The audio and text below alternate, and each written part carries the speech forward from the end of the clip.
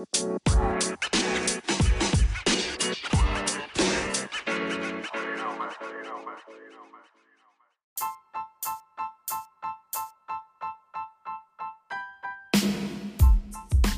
and Bonnie Chronicles. I am joined once again by Andrea Rose Washington. Hi. She is the author of Adelithia, Amontrese Magic, and Elendil. And we are also joined by Jordan Fennell Jackson. Hey, everybody.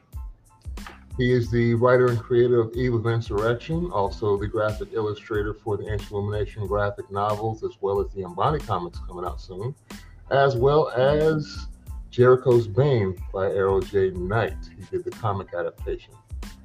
How's it going, Jordan? Good. Pages are coming along nicely for the Mbani Chronicles. Yeah. We are back discussing episode 3 of Willow, Battle of the Slaughtered Lamb. So spoilers if you haven't watched at least up until the 3rd episode. It's streaming now on Disney+. Jordan and I, because Andrea was gone last week, we were discussing that there really was no action in the previous episode, except for Elora getting knocked the hell out at the very end by Valentine as she gets Oh, funny. So we start off this episode with Borman's tale. Basically, Kit is sitting there with Borman, and he's chatting her up about this cuirass and the tale behind this king who goes to fight his brother for the kingdom. And she obviously doesn't want to hear nothing about what he's talking about. She just wants to know about her father. And I feel this is kind of like her weakness in a way, because no matter what stupid thing he does or what direction he tells her to go, the second she starts doubting him, he's like, but I knew your father. And that, for whatever reason, she just about faces and goes along with whatever. It was also kind of weird to me that it took them so long to notice that Elora was missing. Like, they're The breaking comedy of in. the show. Yeah, like Elora's missing the whole time. He's got this long-winded tale that he's telling her. And finally Willow walks up and is like, where's Elora? And then Kit's like, you kidding me? Like, basically put a leash on her or something to that effect. Is it just me, or does this seem to be a parody of fantasy tales to you all when you watch it? Okay, that's a great sort of call on it, because I feel like the show isn't taking itself too seriously like the movie. Because in my mind, I feel like I thought it would be, like I said, the first episode we talked about it, it reminded me of like a less serious Wheel of Time. Mm-hmm. And I think I just have to remember that it's not at, I think I have to remember that it's not super serious. Yeah. And it's not going to be serious as I'm watching it. Jordan? Because it does seem like a parody. We watched a parody of a fantasy series called Vox Machina. Vox Machina. Yeah, but that was outwardly obviously a parody though. That's why, like, that's more of a strong connection and correlation with being a fantasy parody, because it did everything very well. Yeah. And like really went into the comedy, but I feel like this show is trying to be a parody. Like, it's trying. Yeah. Like, when you say trying, it seems like dark and serious though. It's still dark and serious like the movie. So it's like it's in that weird gray area. Yeah. So yeah, they take a long time to notice that Elora is missing, and they spread out. And obviously, Jade is the first one to find Valentine with Elora, who's still knocked out, slung over the horse, and the rest of the crew comes through, and a fight breaks out in the midst of, and it's kind of funny when they're counting up like you're outnumbered, and he's like, who said I was alone? And they start fighting. Graydon had me cracking up because he's like, I'm not so sure how useful I'm going to be in this situation. So the Silas is like, okay, 4.5. Like, he only counts him as a half, and they start fighting in the midst, and the battle's kind of getting hot and heavy. Willow tells Graydon to go rescue Elora, and then when Willow finally gets his stuff together, you can see him kind of fixing something. I was like, what in the bungling Batman shenanigans is going on here? That's My what I boy said. throws a smoke bomb, and how do you cover the enemy's retreat with your own smoke bomb?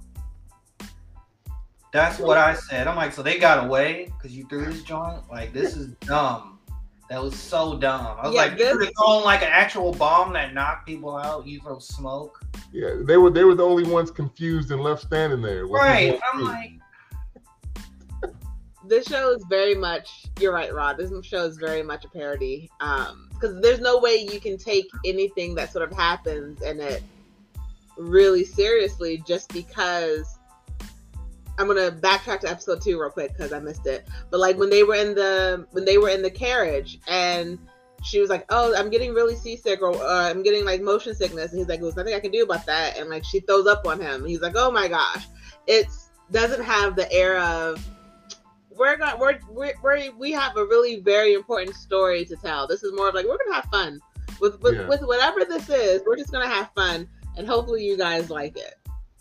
Yeah, I think that was a callback to the movie because Allura, as a baby, remember, spits up on the other Neuroin when he has to stop in the middle of the journey. He's like, "The baby's sick," and the other dude's like, "She's not sick. Give me that baby." And she gives him the baby, and then the baby just projectile vomits on him. And I think that was kind of a callback to that moment. So instead of the other person, he gets to be thrown up on. Well, after the bungling smoke bomb that doesn't work for them, obviously Valentine gets away and they decide they're going to get together and chase them down. They obviously notice that something's wrong with Valentine and they're discussing how he got turned basically. And Graydon seems to know what he's talking about. And at that point is where Willow kind of unfairly, in my opinion, checks Graydon. He's like, "Oh, I'm sorry. Are you the High Alderman?" "No, you're not." So basically tells him to shut up. I feel bad because like, oh my goodness. What is Kit's mom's name? Kit and Eric's mother's name? Sorsha kind of bullies him, bullies Willow, and now he's like taking it out on everybody. I'm like, yo, you petty, bro. You being petty. I was getting that vibe too. Like, see, they crapped on me, so I'm gonna crap on everybody else because I'm in a position finally of authority myself, so I can just. What are you gonna say, Andrea? But it's very funny to me that he was basically calling out Graydon, and the dude was right, and Willow was wrong. And you even see it when he was doing the test. Like, are you like just because you want to be a great sorcerer and you are a sorcerer? We're not going to say that you're not. But are you this great and powerful sorcerer that you claim to be? Or is it all an act like it was the last guy who was in your shoes? Like, the bones have told me nothing. What do you think? Okay, this is what this is going to say. Or what finger does magic reside in? And he's like mouthing yours. So it's like, are you a great sorcerer? Or are you just a sorcerer and you refuse to listen to anyone else who could possibly tell you something different? Yeah. Because you were wrong, Willow. Just saying. And up to this point, he still really hasn't been a sorcerer at all. Even going back to the movies, he had the stones, the acorns that he threw that could turn someone to stone. He got the spell right after like trial and error to bring the sorceress back. But he had really, and he had his pig trick, of course, that he fooled Beth Mortar when he had hidden the baby from her. But yeah, he's in a different position now, and I think Sorsha kind of remembered that. So she was like, "Yo, let's be real. You are a great many things, but a good sorcerer is not one of them." So she kind of checked. He felt walked off, and here, like, the disrespect just kind of continues, and he's just turning that on the crew. And also, the reason I'm thinking this is kind of a parody because this is like the motley crew of very different people that don't trust, know, and like each other. And obviously, we're going through the beginning stages of them. And I'm hoping, at some point, they're going to gel. But right now, they're still, Kit wants what she wants. She doesn't. Only reason she's sticking around is she wants to learn more about her father from Boorman. Boorman's a rogue. He's going to do whatever. Graydon, for the most part, is knowledgeable, but is not really good in the scrap. Allura obviously isn't trained, and we're still iffy on whether who? I said Graydon's liking Dove. Yeah, Graydon is liking that. we discussed that our last episode. Like, I was getting the feeling that he's kind of feeling Alora, and I was like, well, this is weird because he's betrothed the kid, and obviously Alora only wants to go because she wants to rescue Eric. So how is this going to work out in the end? Like, I don't know what's going on. After that point, Laura obviously escapes from Valentine, cuts her own tether, and escapes into this, they called it uncultivated woods, and she meets Hubert and Anne, which was kind of a weird dichotomy of things. No, I was really excited for like this kind of like lesbian lumberjack lady, and I was like, I really like how she's wielding this axe. What? I had a weird feeling. I definitely thought I thought she was in a trance. I did not think that also, scene was very real. Like, what's happening? Like, I was like, this is a trance. Like, how are you going from darkness to bright and sunny? Like, what is going on? This is a trance. To find out that it wasn't actually, I'm still not 100% convinced it wasn't a trance. I am still not 100% convinced, even though, like, we see what happened, we see the death, we see the running. I'm like, maybe it was something that was put in her head to make her feel bad about people dying for her, because I still don't understand how do those two women live in that bubble? Like, do they never leave that area? Like, what was going? First of all, though, I will say, what's her face? The one with the axe. I do love that actress. It's nice to see her in something else, because I love her from Ted Lasso.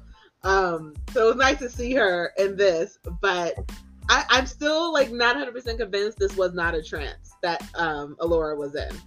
Yeah, the beginning, or like maybe not a trance, but hallucination or something. It felt like, yeah, because when she steps into the forest, it does kind of look like a drug-induced fever dream. Like, it's all shaky cam. There's like streaks of stuff happening as she walks through. It's still kind of dark, and you're right. It's kind of like a weird oasis kind of opens up after it goes all dark, and it's bright and sunny, and they've got this weird like woodland summer camp set up. The wood's already chopped up. She's got the vegan buffet with the mushrooms and other things just sitting there on sticks. They're talking, and Laura's all flustered, and they're just looking at her like, hello, weary traveler. Come sit down, take a rest. Partake of our meager bounty of food we have waiting for you. So yeah, I would think that was kind of a weird thing to come upon randomly, and they don't understand, like, some folks is after me right now. You need to get up. And she has enough time to tell her whole story. Yes. It's so ridiculous. Yes, this was a hallucination. I loved the scene, but it was a hallucination. So you think that's all fabricated? You think we're going to find out that's fabricated later? Yeah, I think we're going to find, because it just, there's so much about that scene that did not, if it took place in any other woods, if it was already daytime and she was walking through the woods, but because it was such a quick shift, I just feel like it was a hallucination.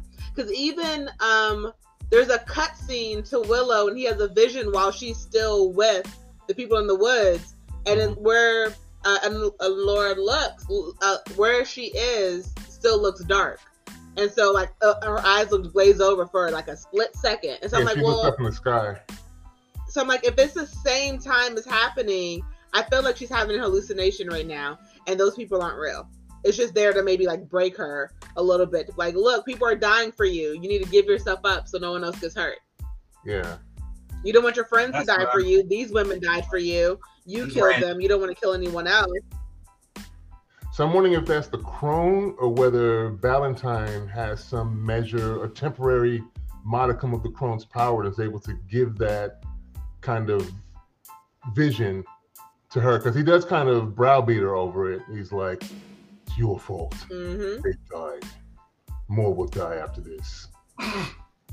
You could stop it. I'm like, what is going on? Yeah, he did say that. Yeah, so I'm not sure.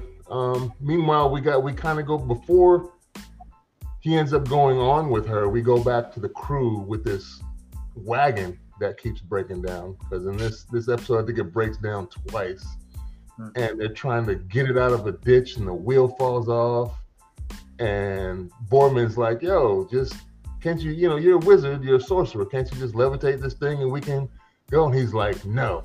And Borman's like, oh, it's so useful having a sorcerer on for this quest.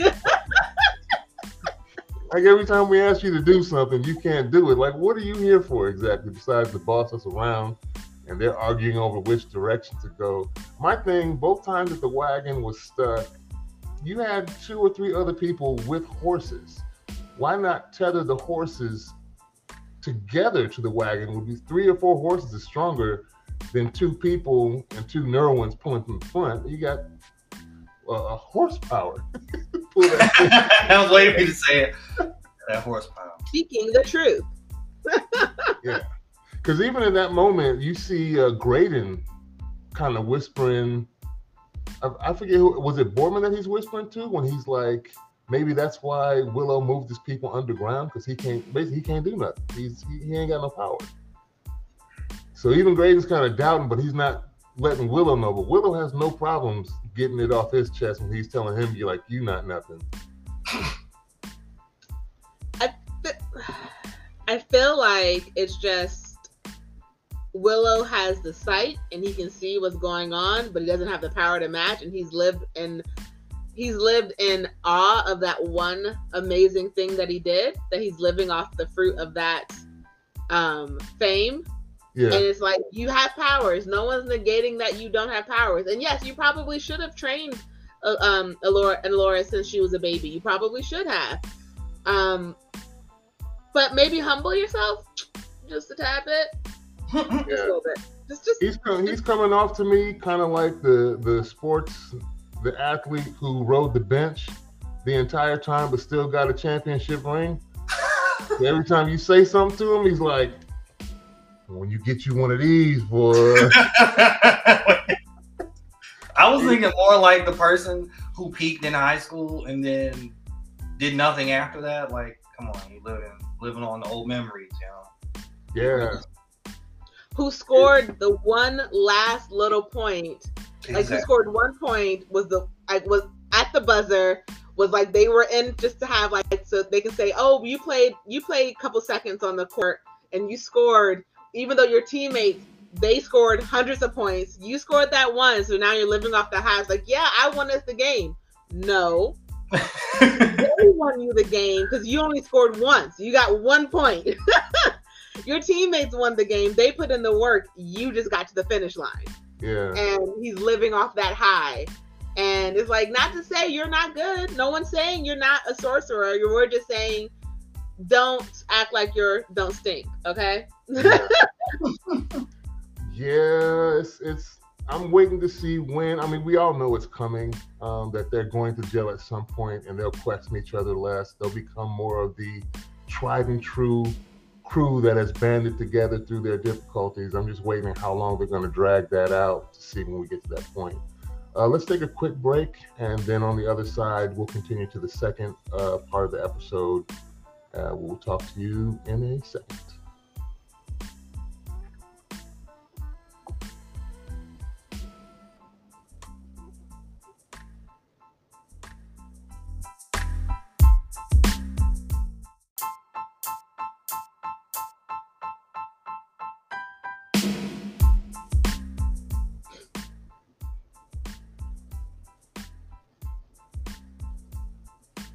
Welcome back to the second half of the Askari cast. My name is Rod Van Blake, and I'm joined once again by Andrea Rose Washington. What up? And Jordan Purnell Jackson. Hey, everybody. And we are continuing our chat on Willow, the 3rd episode on Disney Plus, Battle of the Slaughtered Lamb. So we catch up to the crew who is now breaking the rules again as the wagon breaks down for the second time, and they're kind of fussing at each other over which direction to go. Silas and Boardman are going back and forth. He's like, oh yeah, it's more treacherous, but it's quicker. And they're like, no, it's not. Yes, it is. No, it's not. Yes, it is. They're going back and forth with this dumbness. So they break the rules and they do what you should never do in any of these situations. Willow tries to tell them, but of course no one's listening. They split up. But before they split up, we get Jade and Kit kind of get into it when she goes to fetch water, and we find out that Jade has been playing possum every time they spar because you're the spoiled scion of royalty, so I couldn't beat you when we were sparring. And we find out like, yo, I wasn't hesitating, I was protecting you. So we knew this was coming. I felt really happy that she finally revealed that. Me too. It was deserved. I feel like Kit needs to be knocked down a couple pegs. And it's just, she has this arrogance and this selfishness, which I understand that when you are in a position of power, sometimes your life is not yours. Because, like, look, she's in an arranged marriage with someone she doesn't want. Like, I get that. It sucks. But at the same time, stop taking your anger out on people who can't control it. And then stop being mad that your friends don't want the same thing that you want. And she's like being so angry at her friend when her friend's like, look, what did you think was going to happen? I knew my place this entire time. Yeah. I didn't have any dreams of like random, like you were never, like I knew what I wanted. I had really realistic dreams for my life because I knew what I could accept. And you're the princess. Was I supposed to beat you? Was I supposed to wipe the floor with you every single day? And I love the line where she was like, I never expected you to actually need to fight. Yeah, I think she kind of feels bad at that point because had she fought her harder, I think Kit would be better prepared for these situations. Mm-hmm. Yeah. She's like, I never expected you to have to need to do any of this. And I feel like that was probably a slap in the face for Kit because Kit was like probably, like how much does that suck to know you were putting your all into fighting your friend and they were going easy on you? Yeah. Because they were like, well, you don't really actually need this. So why am I'm not like, you're my warm up before I go fight the actual people. Yeah. Like this is my warm up workout with you. And Kit's like, oh yeah, another win for me. I'm awesome. Yeah, that was easy mode. I'm going to go fight on hard now. Yeah. What? She's been training with Commander Valentine the whole time, and that's why she's going off to this other elite force. At least she wanted to before this adventure took off. So yeah, they split up, and Borman and Kit, he goes to Slaughter of the Lamb, I guess, which is a pub or a tavern or a hotel. I don't know what this is, off on this path that they go to, and he's gonna seek out to find. Does he tell her what he's looking for? Or he's not expected to find the cuirass there, but he obviously gets. We see him when he goes down in that like well. Mm-hmm. He finds a little piece that like activates the armor. This like legend where he tells the beginning of the episode. But then he screams up top like, "Oh, I don't think it's here." So he's not telling her that he found even a piece of what and he warns her like, "Look out for were-rats." Oh my goodness. Those are disgusting. Those creatures, man, oh man, they were disgusting. Well, they I thought I saw two rat heads. Did I not see that? They did have two rat heads. I was expecting like a little, like I honestly, I was thinking one of those like brownies who got bit by a rat and now they were a were-rat. Like I was thinking like werewolf, were-rat, not. Whatever that grotesque is.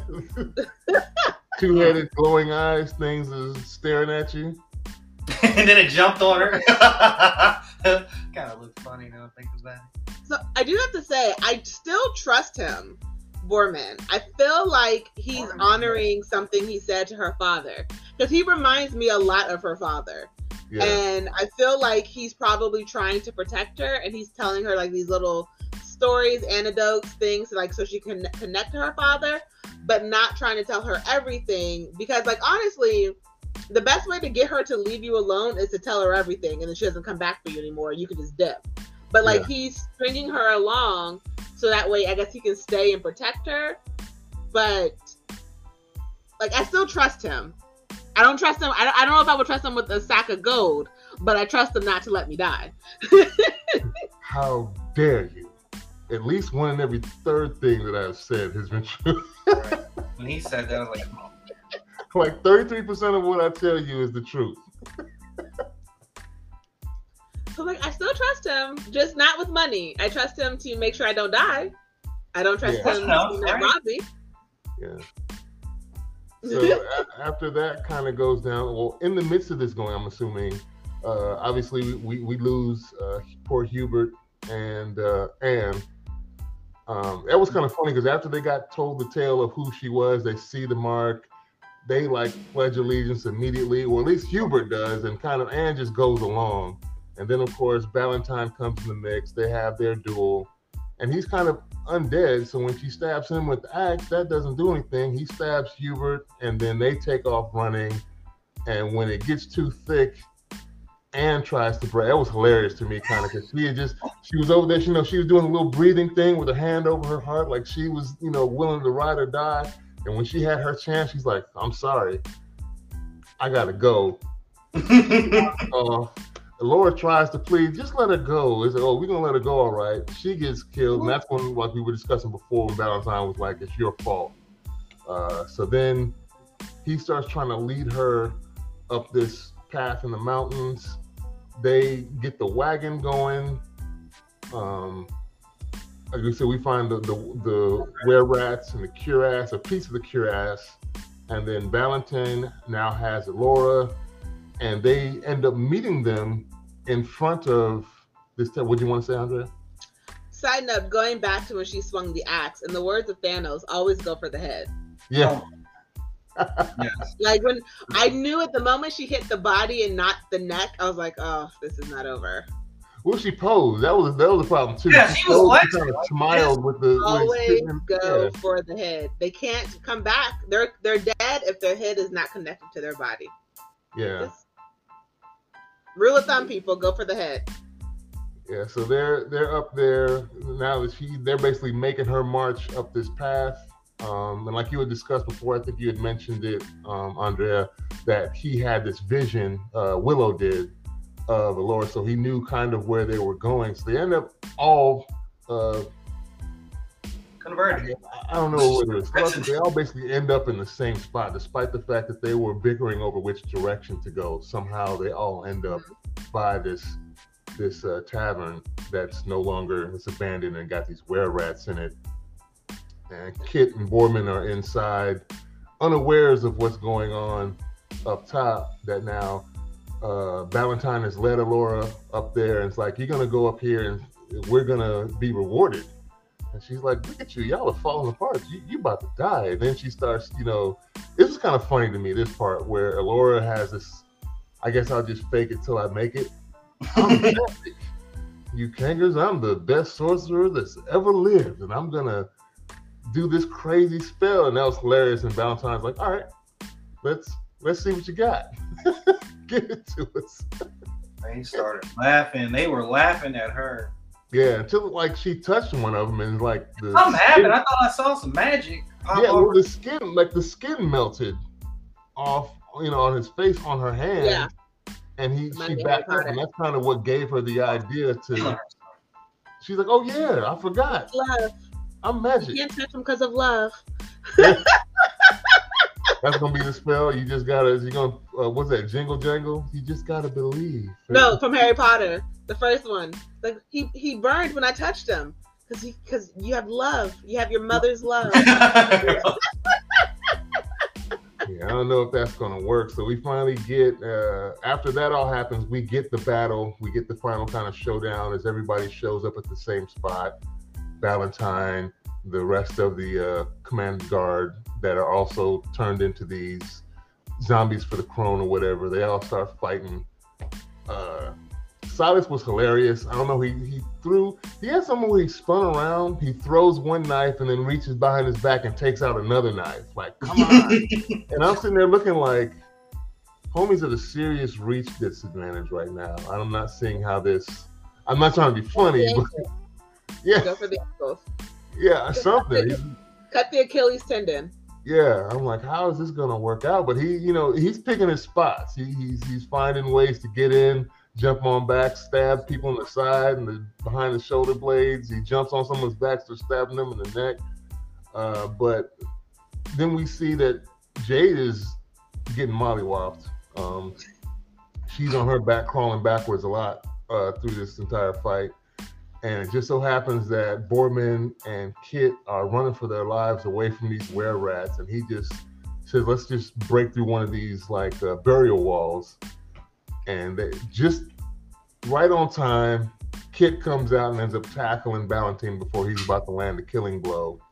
And the fight they get kind of some momentum at that point because they caught the guards by surprise and they all start fighting. But Willow can see, he's like looking at everything. He's like, we can't win this fight. We about to lose. And then he sees his boy Silas get Louisville sluggered into that. What did he get thrown onto that like basically killed him almost? No, he got hit. He was like batter up and gets hit, and he flies into the mountainside. It pour one out for Silas. He ripped rest in peace, Silas. He gets knocked out, and then finally Willow decides to do something. He even says some magic spell. It gets a little glow to his staff. He slams it into the ground. This magic just starts vibing out and burns the other guards, except for Valentine. Look like they get disintegrated almost. Like you started with smoke, they just pop away because he's the only one left to kind of speak in the end, which was kind of weird to me. Yeah, it was looking like I was confused. I thought like when he released that kind of like magic blast shockwave, I was hoping that it would like purge them of the possession, but then I was like, oh, it's not. Cleanse them? Yeah, I thought it was gonna cleanse them, but then I remember they kind of referenced earlier like it's a corruption, so it's not going anywhere. So I'm like, oh, so they just get burnt up, and like I think parts of his armor were coming off. I was like, oh, yeah, cool. And I'm like, finally, Willow's doing something. Yeah, and it made me think. I'm like, who's the real protagonist here? Like, is this going to be a Willow redemption story? Is this really about him stepping into his power and less Allura? Those thoughts cross. I mean, it is called Willow. It is called, exactly. It is called Willow. I'm like, this man is washed, and I realize I low key only care about his character. There's a connection there, obviously, because of the first movie. But like, I felt happy for him, and I felt very sad for him when he lost his best friend. But also when he got that attack off, I was like, finally, bro, you throwing magic hands. Let's go. Finally. It's losing your best friend, but okay. Yeah, that was kind of sad. He loses Silas, and then we have this weird Darth Vader moment with Valentine. Like he's finally turned. Before he dies, he goes back to the good side. But then he asked Jade to end it for him. It has to be her. We get a little more clarity into their relationship because apparently he was the one that raised her after her parents were killed and tried to get to wherever they were trying to get to previously, trained her, raised her up. She kills him. And then my boy Borman comes back. It's hilarious because he's like, all right, since you can do magic now, how about you fly us up out of here? Great. You finally unlocked it. How about you just, let's do some magic and just, levitate us up out of here so we can go. And then we find out at the end that they said, no, sorry, you got to walk. And they end up walking. And Willow ends up mentioning that Allura has to start her training again. But the funny thing is no one besides Kit knows, and no one's told Allura that the spell finally actually works. Like, no one's revealed this to her. No one's told her. So she hasn't gotten that. And then, of course, my boy Graydon just falls out because, of course, he got touched. I was mad about that. Like, when did this man get touched? You see it. But I'm still sad about that. You see them. He's laying down on his back with one of the guards on top of him, and you see like a orange, like a fire glow beneath, like on his collarbone as he's getting pinned to the ground. So I don't know whether the weapon touched him or the dude actually touched him, but you see the glow happen, and then they flash away during the fight. So they do show it to you that that's what happened. It's not as pronounced as when we see Valentine on the ground with the staff like in his shoulder for a long period of time. It's not as long as that, but it is shown that he's touched, and then. At the very end, you see them walk up to, like, we don't even know, because he's like, well, how are we going to get there? I don't even know where we are. And then you see a structure with some weird, like, halo of clouds and storms and lightning above this castle. And Willow's like, I know where we are. And then he mentions it, and I'm wondering, if that's the castle where they had the final battle with Bath Morta from the Pigs. movie. Yes. Yeah. It reminds me of that. It was that place. I did a fact check just to make sure when he said the name, I was like, that's the same. Oh, okay. It's the first movie. Okay. And then, of course, then we get like the end credit scene, and they do something horrible. Metallica exit like don't remake. Yeah. They should have just left it. If you paid enough to get that, you might as well just play the regular song. I mean, it was giving me Stranger Things vibes. The music. Yeah, like the 80s music, and then like except for in Stranger Things, they use the actual music though. It's actually better. They didn't do a remix of the music in Stranger Things. You get the actual song. To the point where I guess people were looking up the music because they hadn't, people now they hadn't heard of it, and they were actually looking up what song that was. Nobody wants covers. Stop giving us covers. Yeah. They give us like this updated version, and then we go to the. How are you guys feeling about the little title cards, like the painting that starts the show out, and then it becomes real, and then the same thing with the outro? I like them. It's cool. It's reminding that it's helping me keeping me grounded in the fact that this is fantasy and like maybe not take it as seriously. More fairy tale, not Brothers Grimm. Okay. Isn't Brothers Grimm kind of based on fairy tale? But they're like very dark. Isn't that in the fairy tale? In the sense of Disney's Cinderella versus Brothers Grimm's Cinderella. Yeah. I've also noticed there is a really obvious lack, and I understand why, of blood here. Yeah. Like we get axe in the back, we get sword through midsection, we get diagonal sword slash to face, head neck, and chest area. Yeah. I thought James was gonna cut off Valentine's head. I was like, wait, it's not that kind of. It's like, wait a second. So that's what I'm saying. It's more like Disney Cinderella than the Brothers Grimm's Cinderella. And it's like the way it's being drawn in and out, it's reminding me of the Disney fairy tale versus, it's just about to get real in this place. We all seem to be a bit meh on this series. I don't know if I'm reading that right. Is it getting better for you? What do you? I don't know yet. Yeah, I'm still kind of. I really want to like the show. I really want to like the show, and I think they might have, because they even like sort of play on it. Bruman, however you say his name, played on it in the your generation. They don't really like the epic storytelling. They want the quick, and I feel like this is something that doesn't need to be as many episodes as they have created, but they're still creating it that way, and so it's I feel like they're drawing out a story that should maybe be 4 episodes, and it doesn't need to be, what is it going to be, like 8 episodes, 10 episodes? I don't think this is a 10 story. I think I saw it was like 10 episodes. I don't think this needs to be a 10 episode arc. I think this only needs to be a 4 to 5 story arc, and then maybe it would be a little bit better. Yeah, it's just some like episode 2 to me is a lot slower than episodes 1 and 3, and so the pacing to me is kind of off in certain episodes. So I'm still iffy on it. I don't know how this is going to culminate in the end, if it's going to come together, because they kind of telegraph how things are going basically, and for me now it's whether or not we will think it's well done, because we kind of know where this is going. But I think there's nothing wrong with that so long as it's done well. But if we know where it's going and it's trash at the same time, then it's like, we've seen this a million times before. You didn't need to do this.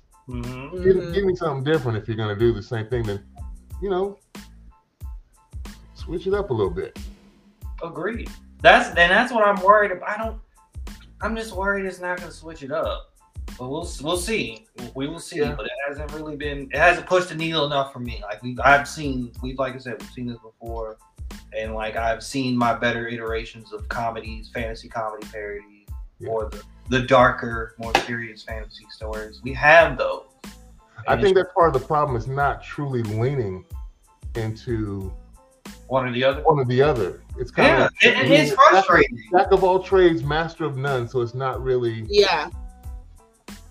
Yeah, Monica. She says, "I hope they run into Kit's dad for a reunion with Val Kilmer."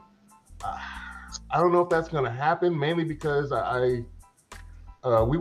we watched this episode the other night, and also I saw a trailer for Val Kilmer's documentary, and because I was wondering too, well, maybe they'll bring him in later for something, but he's going through like throat cancer and he can't talk, and when he talks, he can't really be understood. So I don't know if that's in the cards. Maybe they can do some CGI magic if it's not too abhorrent and super obvious, because Monica, when we were watching it, did notice that there was a voiceover in the beginning of the trailer that sounded like Val was kind of narrating. So if they could do something like that, where his spoken lines are given by the AI or whatever it is, and then cut away when other things were happening. I don't know if that would work, if it would be too cheesy, and obvious, but I'd like that as well. I just don't know if it could happen. They did it with Star Wars. Now you're bringing a good point. Like, if you can,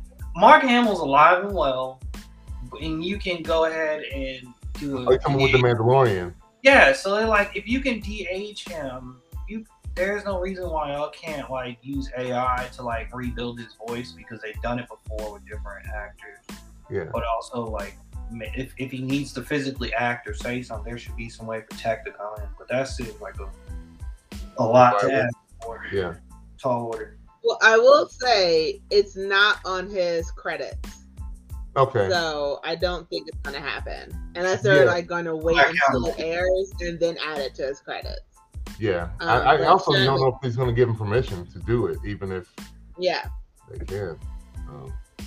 We'll see. We'll see what they do. It'd be interesting if they pull something out the hat after the last one is released. See if they do something, give us some type of reunion. It would be nice because he's around at least.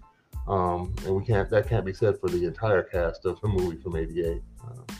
Thank you guys once again for chopping it up about these things with me. Everybody that tuned into the live, we appreciate you taking your time out of your day to listen to us discuss these things. Catch us next week. We'll be discussing another episode.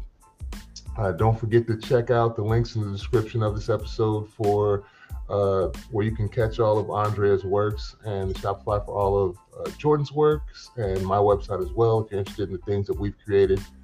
We will talk to you all next week. Peace. Bye.